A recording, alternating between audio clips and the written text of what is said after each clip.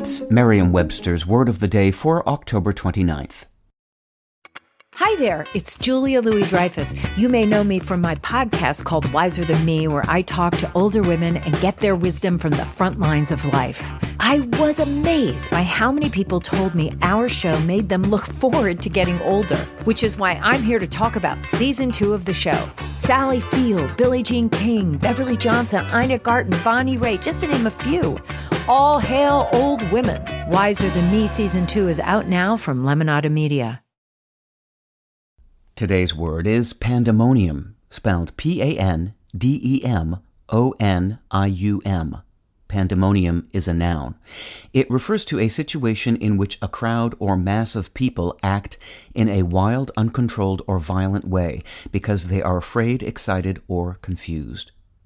Here's the word used in a sentence from the Washington Post by Emily Yar. It was pandemonium when Taylor Swift broke out one of her first country singles that became an international hit. The crowd really lost it for the famous tale of a high school love triangle, especially with the signature lyric, "She wears short skirts, I wear t-shirts, she's cheer captain, and I'm on the bleachers." When John Milton needed a name for the gathering place of all demons for Paradise Lost, he turned to the classics, as any sensible 17th century writer would. Pandemonium, as the capital of hell is known in the epic poem, combines the Greek prefix pan, P-A-N, meaning all, with the late Latin word daemonium, meaning evil spirit.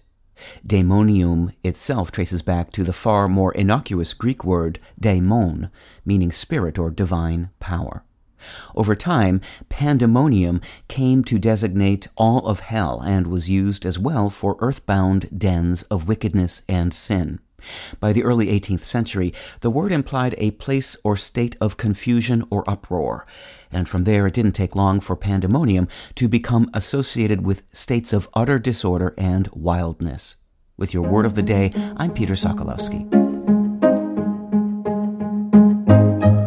Visit Merriam-Webster.com today for definitions, wordplay, and trending word lookups.